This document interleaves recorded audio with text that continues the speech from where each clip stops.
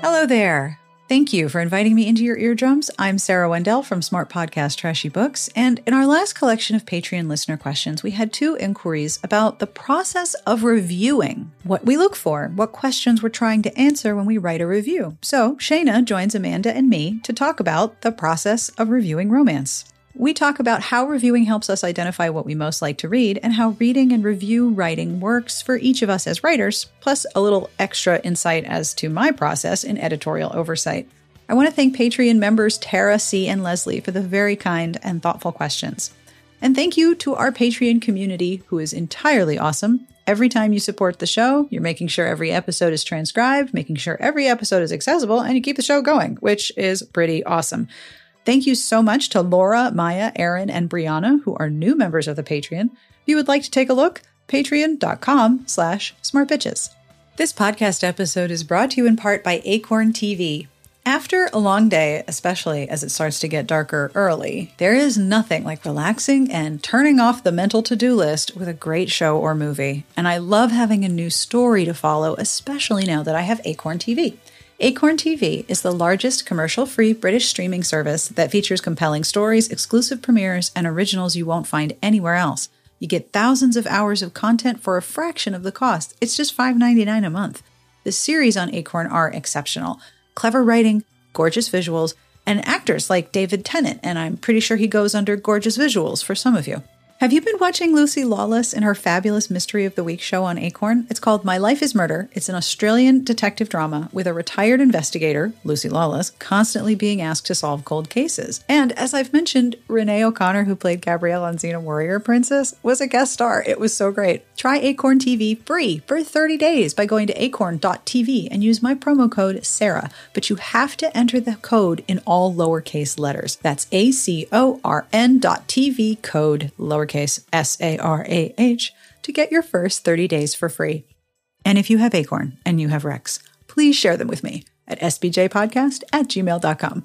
This podcast episode is brought to you by Ritual, a vegan-friendly multivitamin delivered to your door that's formulated with high-quality nutrients in bioavailable forms that your body can actually use. Many people aged 19 through 50 are not getting enough vitamin D from their diet, and some are not getting their recommended daily intake of key omega-3s. Ritual's Essential for Women 18 Plus multivitamin was formulated by exhaustive research to help fill nutrient gaps in the diets of women ages 18 and up.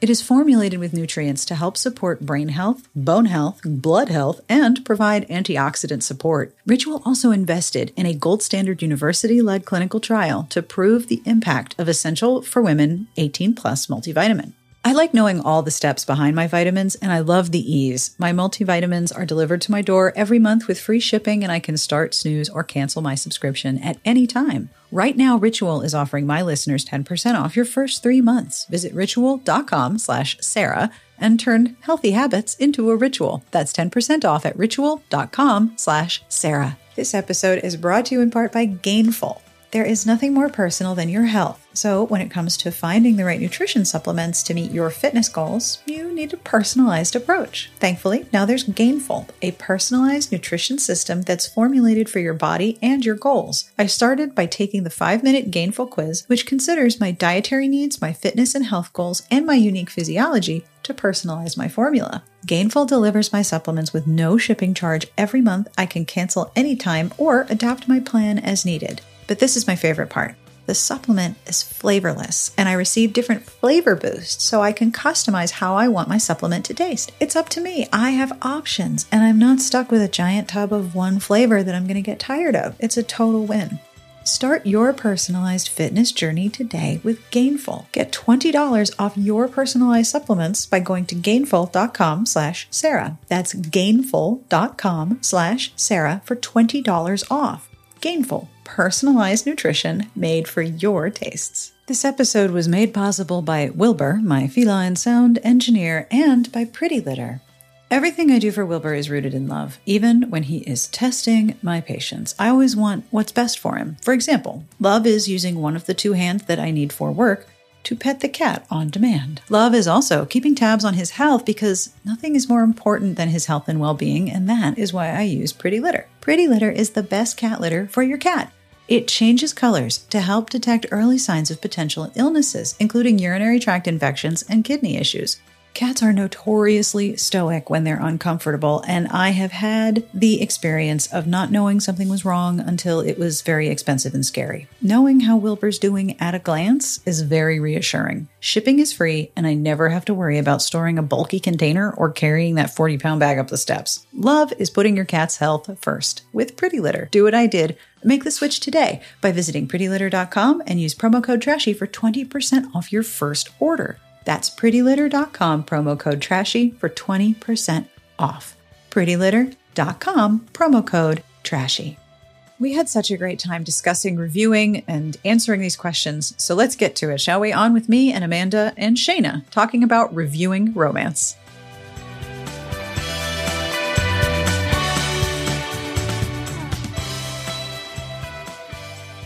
I would just like to thank Linus for making biscuits over your shoulder. Wait, he's on my bed? Yeah. He's behind you. Oh my goodness. Yeah, Wow. there he is. He's making biscuits. On my Linus room. in real life. Yeah, this never happens, Shana. I hope you know that. You can ask Sarah. He never does this. Linus doesn't like me the minute we start talking. He's out. He leaves. All right, so Tara's question is, what are the processes you go through when you review a book? How do you choose which books to review? What questions do you ask yourself?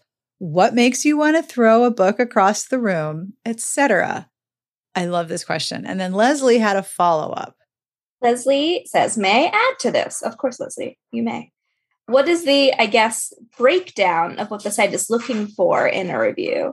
The reason I follow and trust Smart Pitches, specifically in a way that I trust basically no other Romancelandia site, is because as an almost strictly historical romance reader who falls further on the left side of the political spectrum than the vast majority of other historical romance readers with whom she interacts, and there are a lot, she says, is because I can depend on the site to point out issues of consent, not just in sex, in relationships, racism, homophobia, anti-Semitism, etc., but also to discuss the overall shape of the plot, characters, etc., without feeling overly summary forward or super theoretical. My point is, the reviews here are a really good balance on a number of levels, despite being written by a wide variety of reviewers. And I'm wondering if there are guidelines, if it's something you look for in reviewers, so on and so on. Thank you. Linus is already gone, by the way. Yeah, Linus is like, yeah, you're talking. I got to go. Linus's review of this podcast is, I'm leaving. But thank you, Leslie, for the compliments. I do work really hard to make those things true, and it really means a lot to me that you noticed. So thank you. That makes my entire week, probably longer than that, especially because today is typically the day I do editorial, and these are all things that are on the top of my brain. Shana, I would really love to start with you with Tara and Leslie's questions. What do you do when you decide to review a book? How do you choose what to review? And what do you ask yourself when you're doing a review? Well, I feel like it's probably the same process that I go through when I just choose a book to read. It's a book that I like. And probably about half the time, I'm deciding to review a book because I love the blurb. Maybe it's using the trope a little bit differently. It might have succeeded or failed at doing that, but that's usually why I choose. And then half the time, I don't plan to read a book, or I plan to review a book, and I'm just in the middle of reading it, and I think, oh my God, I have to talk to everybody about this. And a good example of that is that Hot Priest book that was not actually very hot. Which was such a good review, by the way. It was a really, really thorough review. And it's hard to write a review when you're like, I have lots to say. I had a lot to say about that. And I think the final review was like even 1/8 of the things that I could have said. But at some point, you can't actually write a book about the book. Sometimes you can't write a book about the book.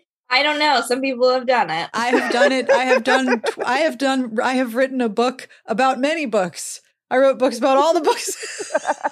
But I totally, true. It's true. There was covers right there. I have very much found myself writing a book about a book before. Oh yeah. And it's like when you get going and all of a sudden your brain sort of organizes all the things you have to say. And it's like, and another thing and one more thing. And just let me tell you this other part. You're not going to believe this. Yep. That definitely happens to me. So what questions do you ask yourself when you review, Amanda? Oh boy. I will say these days I nope out of a book pretty quickly. And I give it about 50 pages. And if it's not grabbing me, it's out. And then, there's always the like back and forth of like, do I keep reading this terrible book for the sake of reviewing it so other people know about it? Or do I save myself the pain and agony? But like Shana said, I pick up a book because it interests me. Like, why would I want to review?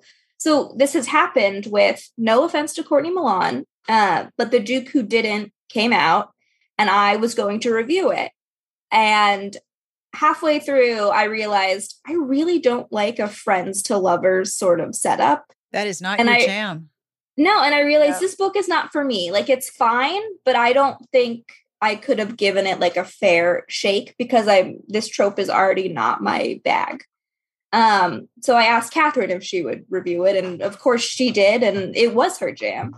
But yeah, I try to mainly stick with books that I know appeal to me, like character-wise, setting-wise, trope-wise.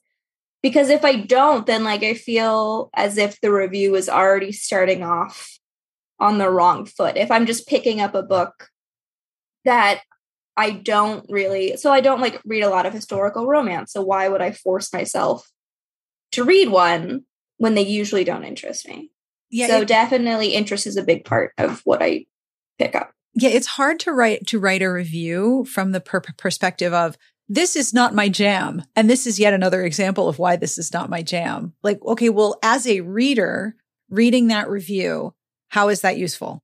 Yeah. Because most readers who don't review books for a job or whatever, are only going to pick up books that sound good to them. Right. And there's a third classification, which I'll get to in a minute, but it is very difficult, I think, to start writing a review of a book from the perspective of, this is not the thing I like, and this is yet another example of why I don't like it. Now, unless that particular example is doing something extraordinary in a positive or negative or in some other way, there has to be a reason, I think, the underlying reason that you've written the review in the first place. And I think one thing that has happened over the years of so many things being reviewed on the internet is that you can almost very quickly tell sometimes exactly what the motivation was. And sometimes it's not, I read this book and I want to tell you about it. It's some other thing. Like, I'm having a bad day and I'm putting my bad feelings on this review of this vacuum cleaner. Like, okay, you had a bad day and the vacuum didn't help. I got it. I see exactly what you mean. What makes it complicated with romance is that because they're about feelings and because they're meant to inspire emotions, people get emotional about them. That's completely part of the package. I mean, that's just part of what happens, right? Yeah. Shana, what about you? Well, the big reason I was thinking that I wouldn't review a book is actually usually because I loved it too much. So sometimes I read a book and that's a hot take, Shana. Sometimes it's just like I'm just overwhelmed with my feelings, kind of like you were just saying, Sarah. So like I just loved it so much. I'm like incoherent. Like I just have nothing to say but like, Gaga, that was beautiful. and that wouldn't be a very interesting review. Like I read last night at the Telegraph Club, which is this like lesbian historical novel set in like the 50s, I think, and Chinatown in San Francisco. And it was just so beautiful. See, I don't even know what to say about it now. Like it was just like wonderful, and I loved everything about it. But like I just couldn't decide what to say other than like, you should read it, but you might not like it. I'm not sure why I liked it. Well, one thing that we get a lot of, and I know like I'm guilty of this, and I'm sure like Sarah is too, is like you read a book and you realize like this is the right book at the right moment. for me. Mm-hmm. And, you know, it's comforting, but it's like, how is that a review? You know what I mean? I think that just ties into like, you love a book so much because it ticks all the boxes in like your current present place and time. But that isn't going to be the case for everyone who picks up that book based on your review. So I think the balance of loving something, but also still being critical can be hard. And sometimes you don't want to be critical. You just want to enjoy the book because it made you feel good things. I think for me, the hardest reviews to write are the ones that are like, it was a book. There were some letters on some pages. Some stuff happened. Do I remember it? Not quite. But I finished it. Like, you can't really say it was bad, but you can't really say it was good. Like, those middle of the road books are, for me, the hardest. Meh reviews are the hardest. Like, yeah, those were some words. Yeah. Okay. It was okay. I think that was even your advice you gave me as a new reviewer, Amanda, because I think my very first review was like a C book. I'm like, this is so hard. It is. The C ones are so hard. They are. Because it's like not egregiously bad, but it's not like, oh my God, you have to read this book right now. And it's like, how much can you keep going in that circle of like, it was okay. Here's why it was okay. It exists. Did it need it exists. Probably not. Should you pick it up? I guess. Like, if you want. When Adam was in college, there was a classic rock radio station, and one of their promos was, this may not be your favorite song, but it has a lot of the same notes. And then they would play a different song. And I feel that way about a lot of books. Like, all right, this is a perfectly serviceable example of this trope. It was there. Yeah, it didn't blow my socks off, and it was technically proficient, but, you know, I wasn't like super excited or super disappointed. It was there. And that's very hard to articulate. I think what gets tricky is when you are trying to both articulate your opinion and then also decipher why you have that opinion. Do you have this opinion of this book because it was the perfect book for you at this moment and it did exactly what you needed to do, and for that you are deeply grateful and appreciative, even though if you look at it objectively, there are flaws? Or do you have complete inability to be neutral or objective about this book in any regard because you absolutely adored it or because it just offended you to your core? And either way, those are hard positions to explain, because if you're Shana, if you are so over the top in love with a book and it just did everything, sometimes I know that when I'm having that experience, it will start to diminish if I start to try to deploy critical thinking about it. And I just want the sparkly, fluffy gloriousness. I don't want to think too hard about the technicalities, because they're like, okay, well, yeah, there was that one character whose story didn't get resolved. And one thing I've seen a lot of lately, total aside, I've seen a lot of the conflict being based on, I have shitty boundaries. Maybe I will get some, which I cannot read. It makes me instantly frustrated. Like I have no patience. And also conflict that dissolves instead of resolves. Like, we have a conflict. Wait, apparently we don't anymore. Well, I have decided I don't care about this problem. Happy ever after. And sometimes those two things are present, or one of them is present, and I'm really enjoying it. And I know the minute I start to look at it critically, the bubble will burst and the fantasy will dissolve, and I'll be like, but I just wanted to enjoy my book. My brain sometimes does not help. I mean, that's how I feel about any, like, even if I pick up a book just to read and I don't plan to review, it's like, can I turn that critical part of my brain off and just simply read the fucking book, Amanda? No, like, I cannot. Just read it and like, don't think too hard and just kind of like, but no, I think that reviewer part of your brain usually tries to like sneak in there. And I'm like, please don't. Please stop. It's a hazard. Before you logged on, Shana, I was telling Sarah that I was up till 4 a.m. reading The Duke I Tempted by Scarlett Peckham. Oh, yeah, I love that. Which I think I read half of it in one sitting. I looked on my Kindle at like midnight and be like, maybe I'll like read something for a minute. And then like 4 hours later. I'm loving it, but there's still like parts of my brain that are being like nitpicky about like the pacing. So that I feel like that's one thing I struggle with in terms of like preserving those good book feelings is like to turn off that critical thinking part of my brain. Yeah, sometimes I can be very resentful of the decision I made to review a book. Like very angry at past me, because it's not like, Sarah made me do it. Amanda was like, you must review this book. I chose. No, we don't assign. We let you choose. Yeah.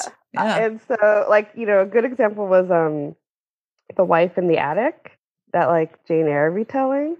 I was reading it and I was just like, God, I love this. I love everything about it. It is just like ringing through me. And then, oh no, I have to pay attention to things that might not be perfect. I don't want to. Like, I'm throwing a temper tantrum while reading the book. Like, no, I love you. Don't make me do it. Don't make me acknowledge any flaws. It will ruin the joy. Yep. I know but it's that just feeling. like Shana talking to herself in a mirror. Yes, it's like, just me. Why did you make me do this? That's Shana. My other problem is that when a book has been claimed for review and I want to read it, I'll read it. And sometimes I'm like, damn it, I have many words and no place to put them.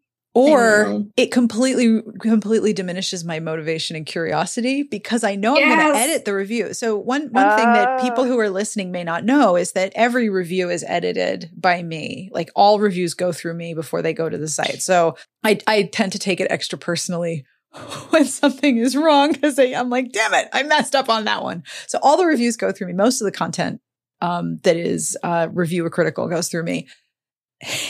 And I know I'm going to read a review of the book. So I either have to hurry up or just accept that I'm going to be reading a review of the book. And that might also color whether or not I want to read it, which is what a good review does. I mean, the whole point of a review for the site in most cases is to help a reader make a decision as to whether or not they want to read that book, whether it's an investment of time or money or both. We want to help people make informed decisions, especially when, like I said, since romances are about emotions, informed decision sometimes means warning people when something harmful or hurtful might be waiting around the corner. I think back to what you're saying about reviewers reviewing books that you also read or want to read. I also have that problem. Like, because I schedule the things. So like, I also have to look at these things, maybe not as closely as you do. But I still see the grade and I still see some of the comments, especially if I have to pull quotes for, social media or like books on sale or whatever. Yeah. And I'm like, oh, that was on my list. It was like, but I just saw what, so-and-so thought about it. And I'm like, do I really need to read it now? It does like lessen it does get moved down the pile way further once someone reviews a book that I was curious to read. Good news, there are so many books to read. Yeah, there's no shortage. Bad news, there's no shortage of books to read. Nope. Yeah, I love it. It's like, thank you for removing that from my list so that I can get back to the 2,000 other books that I plan to read this year. And the fanfic that I'm reading and the interactive fiction game that I'm playing and all the other ways in which I'm interacting and the video game that I'm playing. Yeah. All the other stories that I have in progress. Yep. Yeah. This is why I can't read Goodreads reviews for a book that I'm reviewing until after I finish the review. I don't want to know. And I know that not everybody does that, but like I am such a people pleaser that if I know what other people think, like it'll color my review. So I have to completely finish my review and all my thoughts and then read the Goodreads reviews. And oftentimes I'm really surprised. And then I sometimes feel validated. Like, everybody loved this book. Why don't they realize how stupid it is? I can't wait. I'm going to explain in great detail why. I feel like I have the opposite.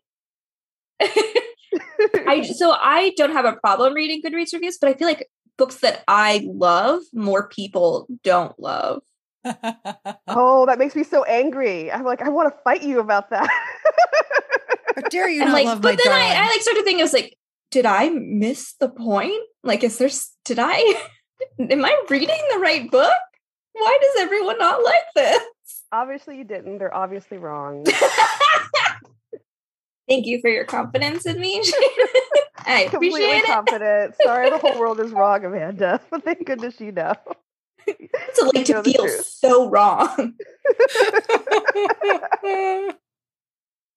Being in complete lack of alignment with other people about a book is really disorienting, isn't it? Yes. Yeah, that's how I feel about poetry. Like Just the whole genre of poetry. the whole genre of poetry. I don't like poetry because most of the time I don't get it. And it was like, am I missing something? Okay, so it just I'm going to explain. There once was a man from Nantucket. Nantucket. Okay, so you're with me so far. I just feel like I have a little turkey brain where it's like I'm not understanding. Is there supposed to be a metaphor here? Like in terms of poetry, my limit is like Hop on Pop by Dr. No, yeah, I don't like things that make me feel like I don't get it. And sometimes Goodreads reviews can do that. It's like, that's not the experience I had at all. Maybe. Do not send your poetry to Amanda to review. No, I'm not the one to review your poetry. Poetry Corner is not open at this time. No. My biggest critique was like, it doesn't rhyme. No. Automatic fail. I want to go back to Tara's question about the process when I review a book and how I choose to review a book. Because I also want to say, I do pay reviewers. I do pay them, but I don't assign books. And I don't stand over all the reviewers like, where's my review? Where is it? Where is it? Because reviewing a book is a really hard thing to do, especially the last year. Especially in the last year and a half. Yeah. And in addition, the reviews that our community expects are pretty critical and intensive. It's not like this book had words, 3 stars. Like even a lightning review is going to pull out something that speaks to that reader or speaks to that reviewer. And so reviewing a book right now is a really hard job. Like it's hard for me. I don't have sometimes a lot of extra brain energy to not only react to the book, but then articulate my reaction to the book, especially when I'm already so stressed and exhausted mentally that sometimes my reaction is a whole lot of, okay, next book. I mean, sometimes all I want is what I think of as potato chip romance, just one after the other. Going, let's go. Yep. Next one. Thank you. And it's just that constant little hit of good feelings. That's what I'm looking for. And sometimes my reaction to that is, okay, thank you. Next book. I need another book. I'm not going to stop at one Pringle. That is not the law.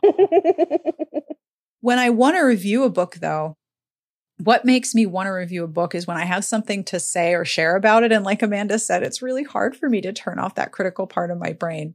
And then I have a sort of set of questions that I usually try to answer either when I am writing or editing my review or when I'm editing someone else's review. What did I think of the book?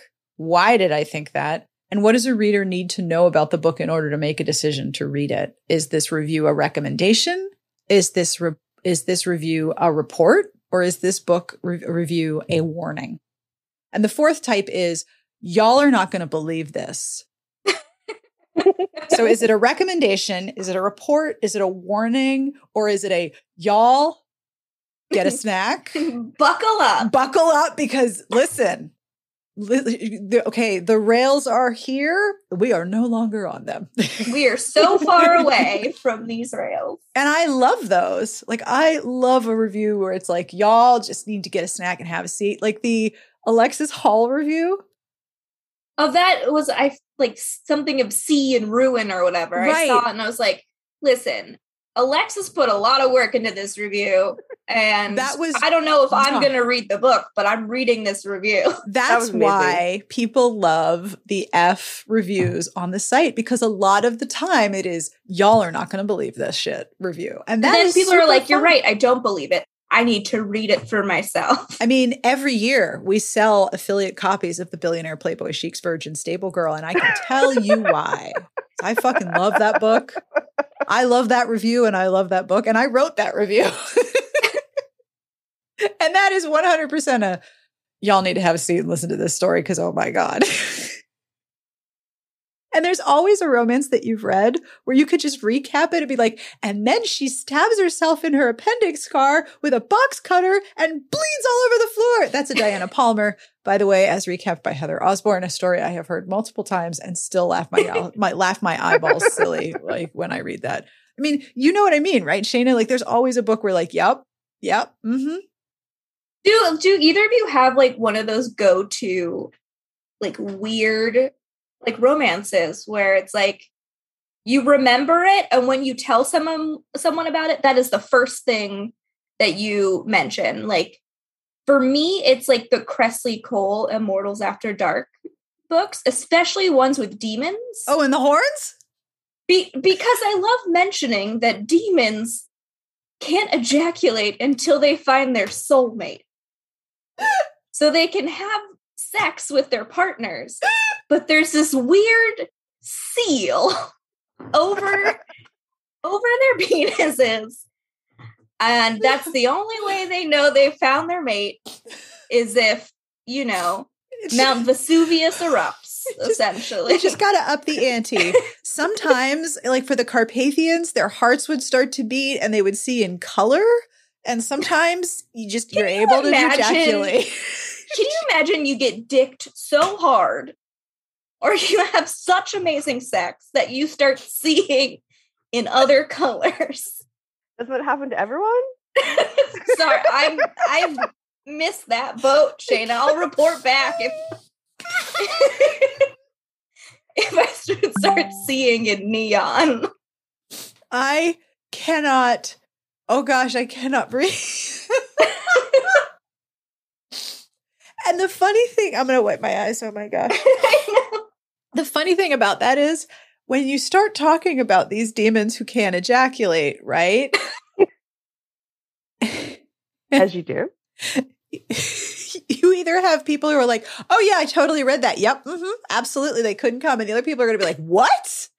Like, but it's like the first out of the gate is like, listen, I want to recommend these books to you, but you need to know something first. Yep. And how you feel about what I'm about to say is going to determine whether or not these books are for you. I feel the same way about some of the older historicals that have a great deal of nostalgia affection on my part. So if I explain to you that in a particular historical, there is an arranged marriage and the heroine has deliberately made herself as unattractive a prospect as possible so the hero would not pick her, but then he does pick her because he wants to drop her in the country and go back to boning his mistress in London, as you do. And so he has to use cream to ease his way, and he thinks he's being so thoughtful to use this cream. And like, if I say this to somebody who is just beginning to enter the genre, they're going to be like, what? And if I speak to somebody who has read some older historicals, they're going to be like, oh yeah, that's nothing. Let me tell you about that time they had sex in a dirty, cold pond on horseback. Let me tell you about all the different ways pearls are used.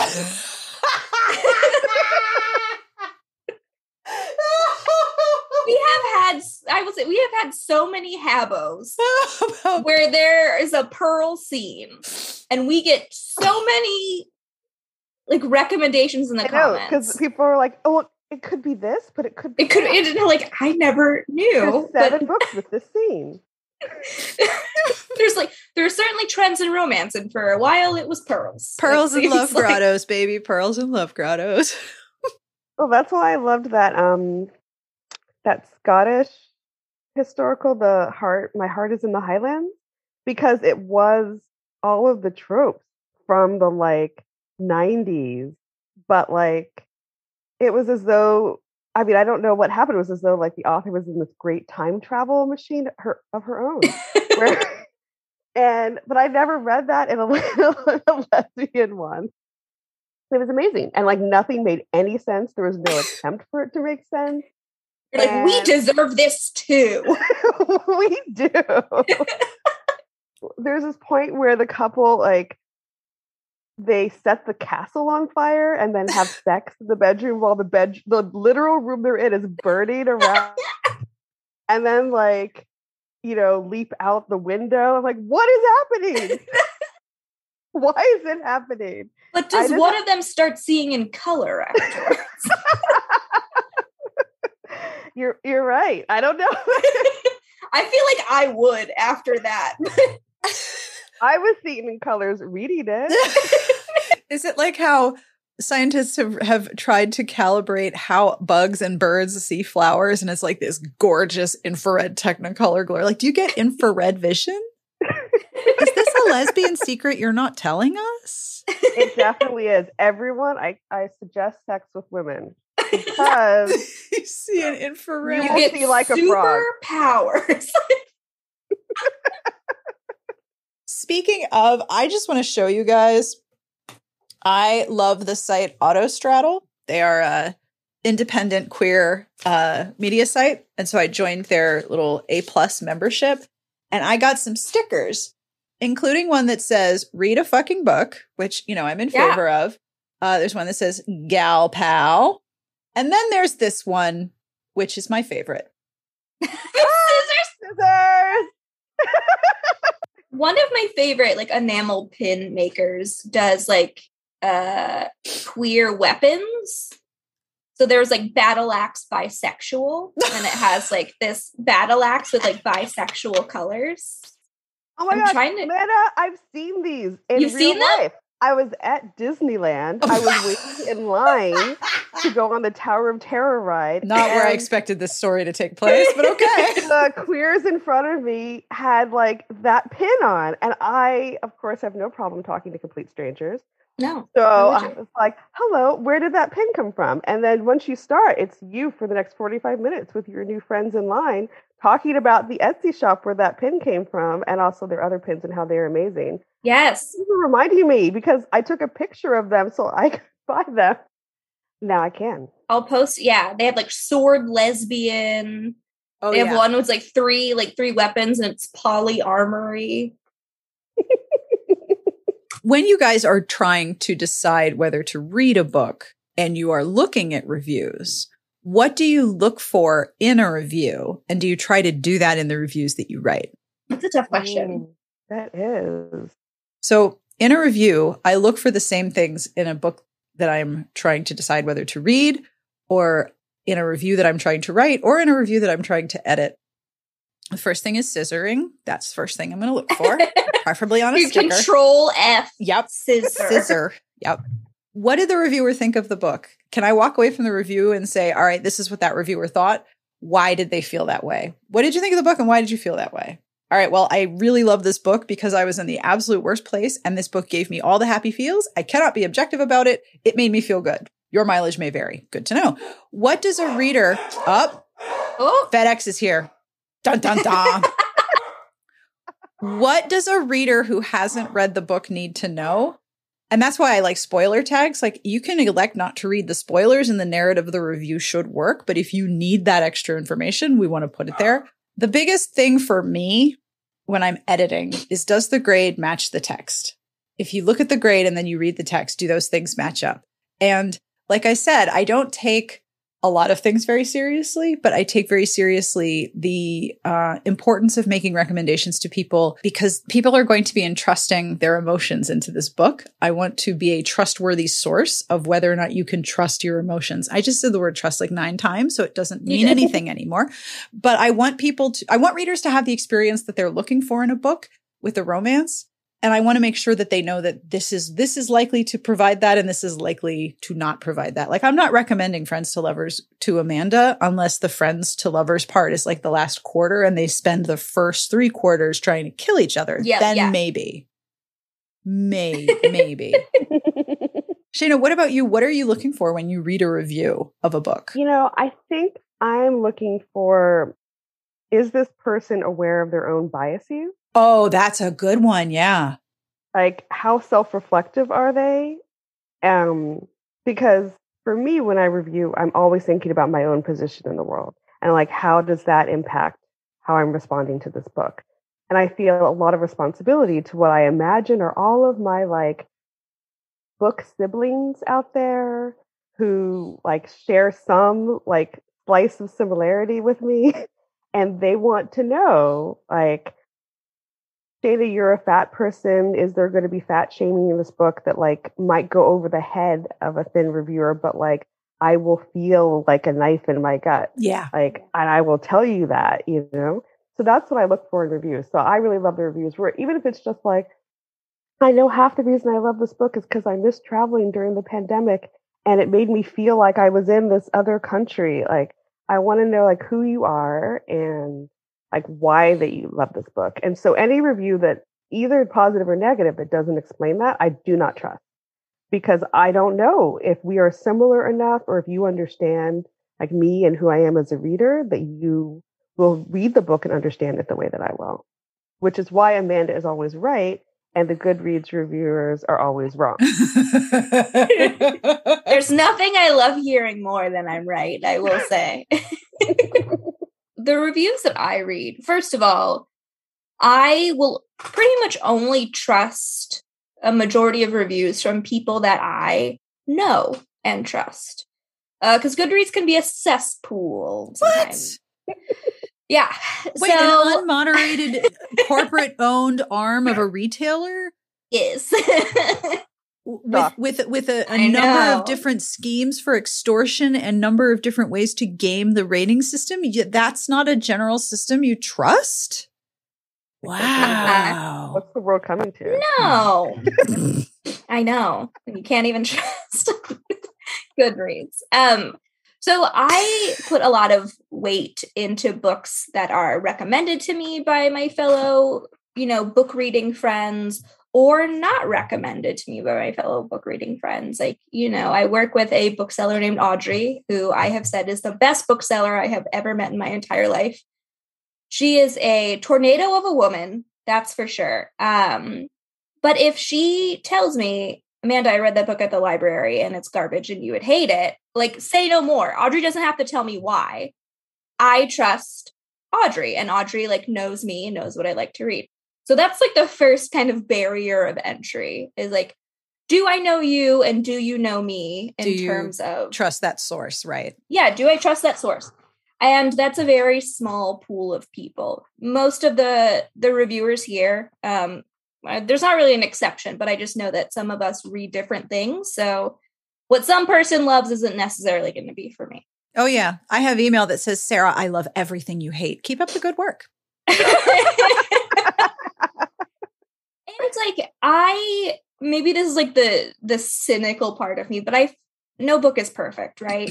So I'm automatically suspicious if a book has an A grade. I feel like a squee grade is different than an A grade. No, it's definitely different. You're right. Yeah, it's I loved this book. It, for me, it was just a joyful experience. It may not be perfect, but it made me feel so good. Yeah, squee is a signal. Objectivity is not here. There is no objective criticism here. This is just rainbow cannon. Take cover. Here it comes.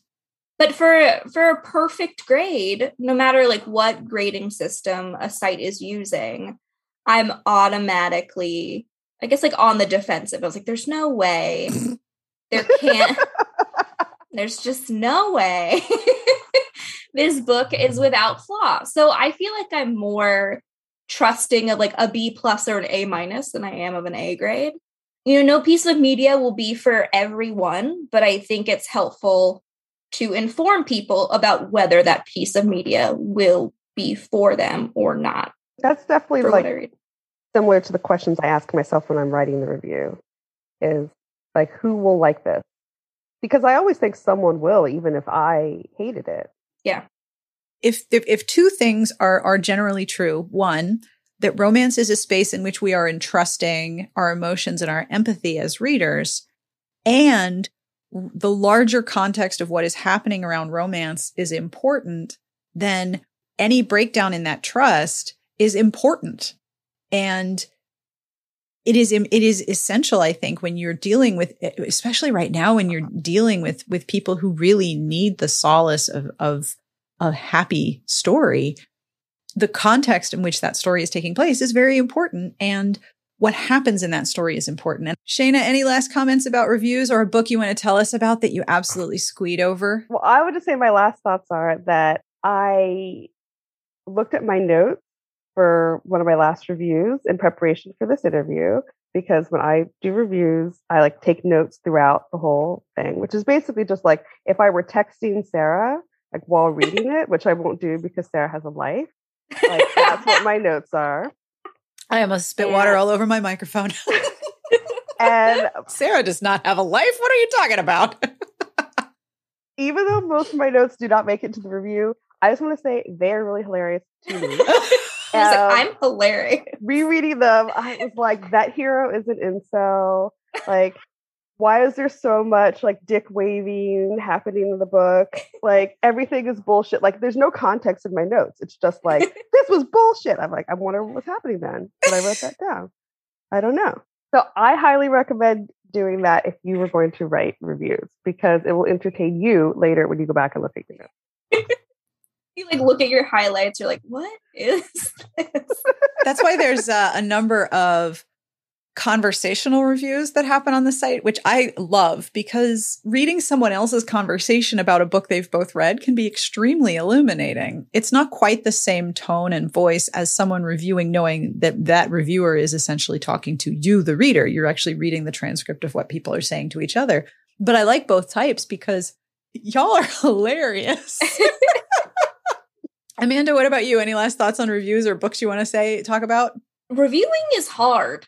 Like, oh, it's so hard. I feel like some people think you just type up a little summary and thumbs up or thumbs down and you're good to go. It is tough. And Sarah is a fair editor, but a tough editor. And she makes, like, you'll say something, she's like, okay, but why? Like, why do you feel this way? I'm like, Sarah, I don't want to analyze my own feeling. So reviewing is hard. And it is, kudos to all of our reviewers, and anyone thinking that just some average Joe can do this, you're wrong. It takes practice and work and the willingness to be critical and look at your own writing. And sometimes I don't want to look at my own writing. It's like, I don't like hearing my own voice. I don't like reading my own writing. And in terms of books, as I mentioned before, I stayed up till 4 a.m. reading The Duke I Tempted by Scarlett Peckham. I abused my power and asked when the new Scarlett Peckham will be out. I put out some feelers. Nobody knows. So I know. It's okay. I hope Scarlett's doing great. But so I'm just going through the backlist and I'm enjoying it for now. Yay. Thank you for doing this, y'all, and thank you for all of your reviews. I know it's hard. I know it is hard. And that brings us to the end of this week's episode. Thank you to Amanda and Shana for hanging out with me and talking about reviewing. Thank you to Tara and Leslie for the questions. I will have links to everything we talked about in the show notes, including some of the reviews that we mentioned at smartbitchestrashybooks.com/podcast. Now, as you may have heard me mention in last week's episode, coming up on October 15th, I am starting a new podcast project. It is called the Sweet Dreams Romance Recap Project because I don't create things with short titles. Basically, I'm going to recap the first 20 Sweet Dreams romances, which are vintage YA paperbacks you might have seen. They started being published in the early 80s. I'm going to be starting with P.S. I Love You by Barbara Conklin, which is Sweet Dreams #1. And some folks say it is a book that really got them into romance. We're going to look at the cover copy, the cover photography, the context, the story, and we're going to talk about the writers and take a look back at romance that was the gateway for so many readers.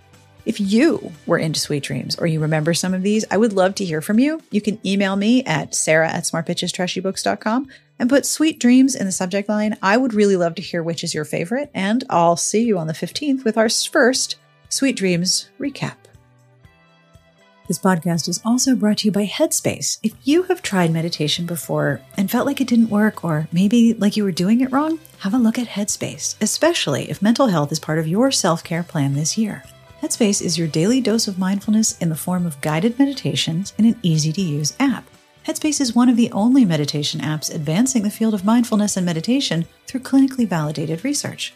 So, whatever the occasion, Headspace really can help you feel better. Overwhelmed? Headspace has 30-minute SOS meditations for you. Need some help falling asleep? Headspace has wind-down meditations that Amanda and their members swear by. And for parents, Headspace has morning meditations you can do with your kids. Headspace's approach to mindfulness can reduce stress, improve sleep, boost focus, and increase your overall sense of well-being. Since I started using Headspace, my day goes a little easier when I start with meditation. And I've meditated nearly every morning. I feel pretty great. I also love the focus music collection in the Headspace app. I love the variety and I love the curated playlists. Headspace is backed by 25 published studies on its benefits, 600,000 5-star reviews, and over 60 million downloads. Headspace makes it easy for you to build a life-changing meditation practice with mindfulness that works for you on your schedule, anytime, anywhere. You deserve to feel happier, and Headspace is meditation made simple. Go to headspace.com/Sarah. That's headspace.com/Sarah for a free 1-month trial with access to Headspace's full library of meditations for every situation. This is the best deal offered right now. Head to headspace.com/Sarah today. As always, I end each episode with a truly terrible joke, and this week is no exception because why would I abandon you like that after getting you hooked on the very worst of humor? It would be really mean. It is an unkind thing for me to do. So are you ready for joke time? Joke time! All right. You ready? Serious podcaster voice. How did Vikings communicate across long distances? Give up? How did Vikings communicate across long distance? They used Norse code. Norse code. Thank you very much to Sleep Now, my throwaway on Reddit, for that fabulous joke. If you would like to send me a joke, or you would just like to get in touch with me, or you just like to tell me things, this is great. Please do. You can email me at sarah@smartbitchestrashybooks.com or sbjpodcast@gmail.com, whichever one sticks in your ears or your mind more. I love to hear from you. It's lovely when you send me email. On behalf of everyone here, we wish you the very best of reading. Have a fabulous weekend, and we will see you back here next week. Smart Podcast Trashy Books is part of the Frolic Podcast Network. You can find more outstanding podcasts to subscribe to at frolic.media/podcasts.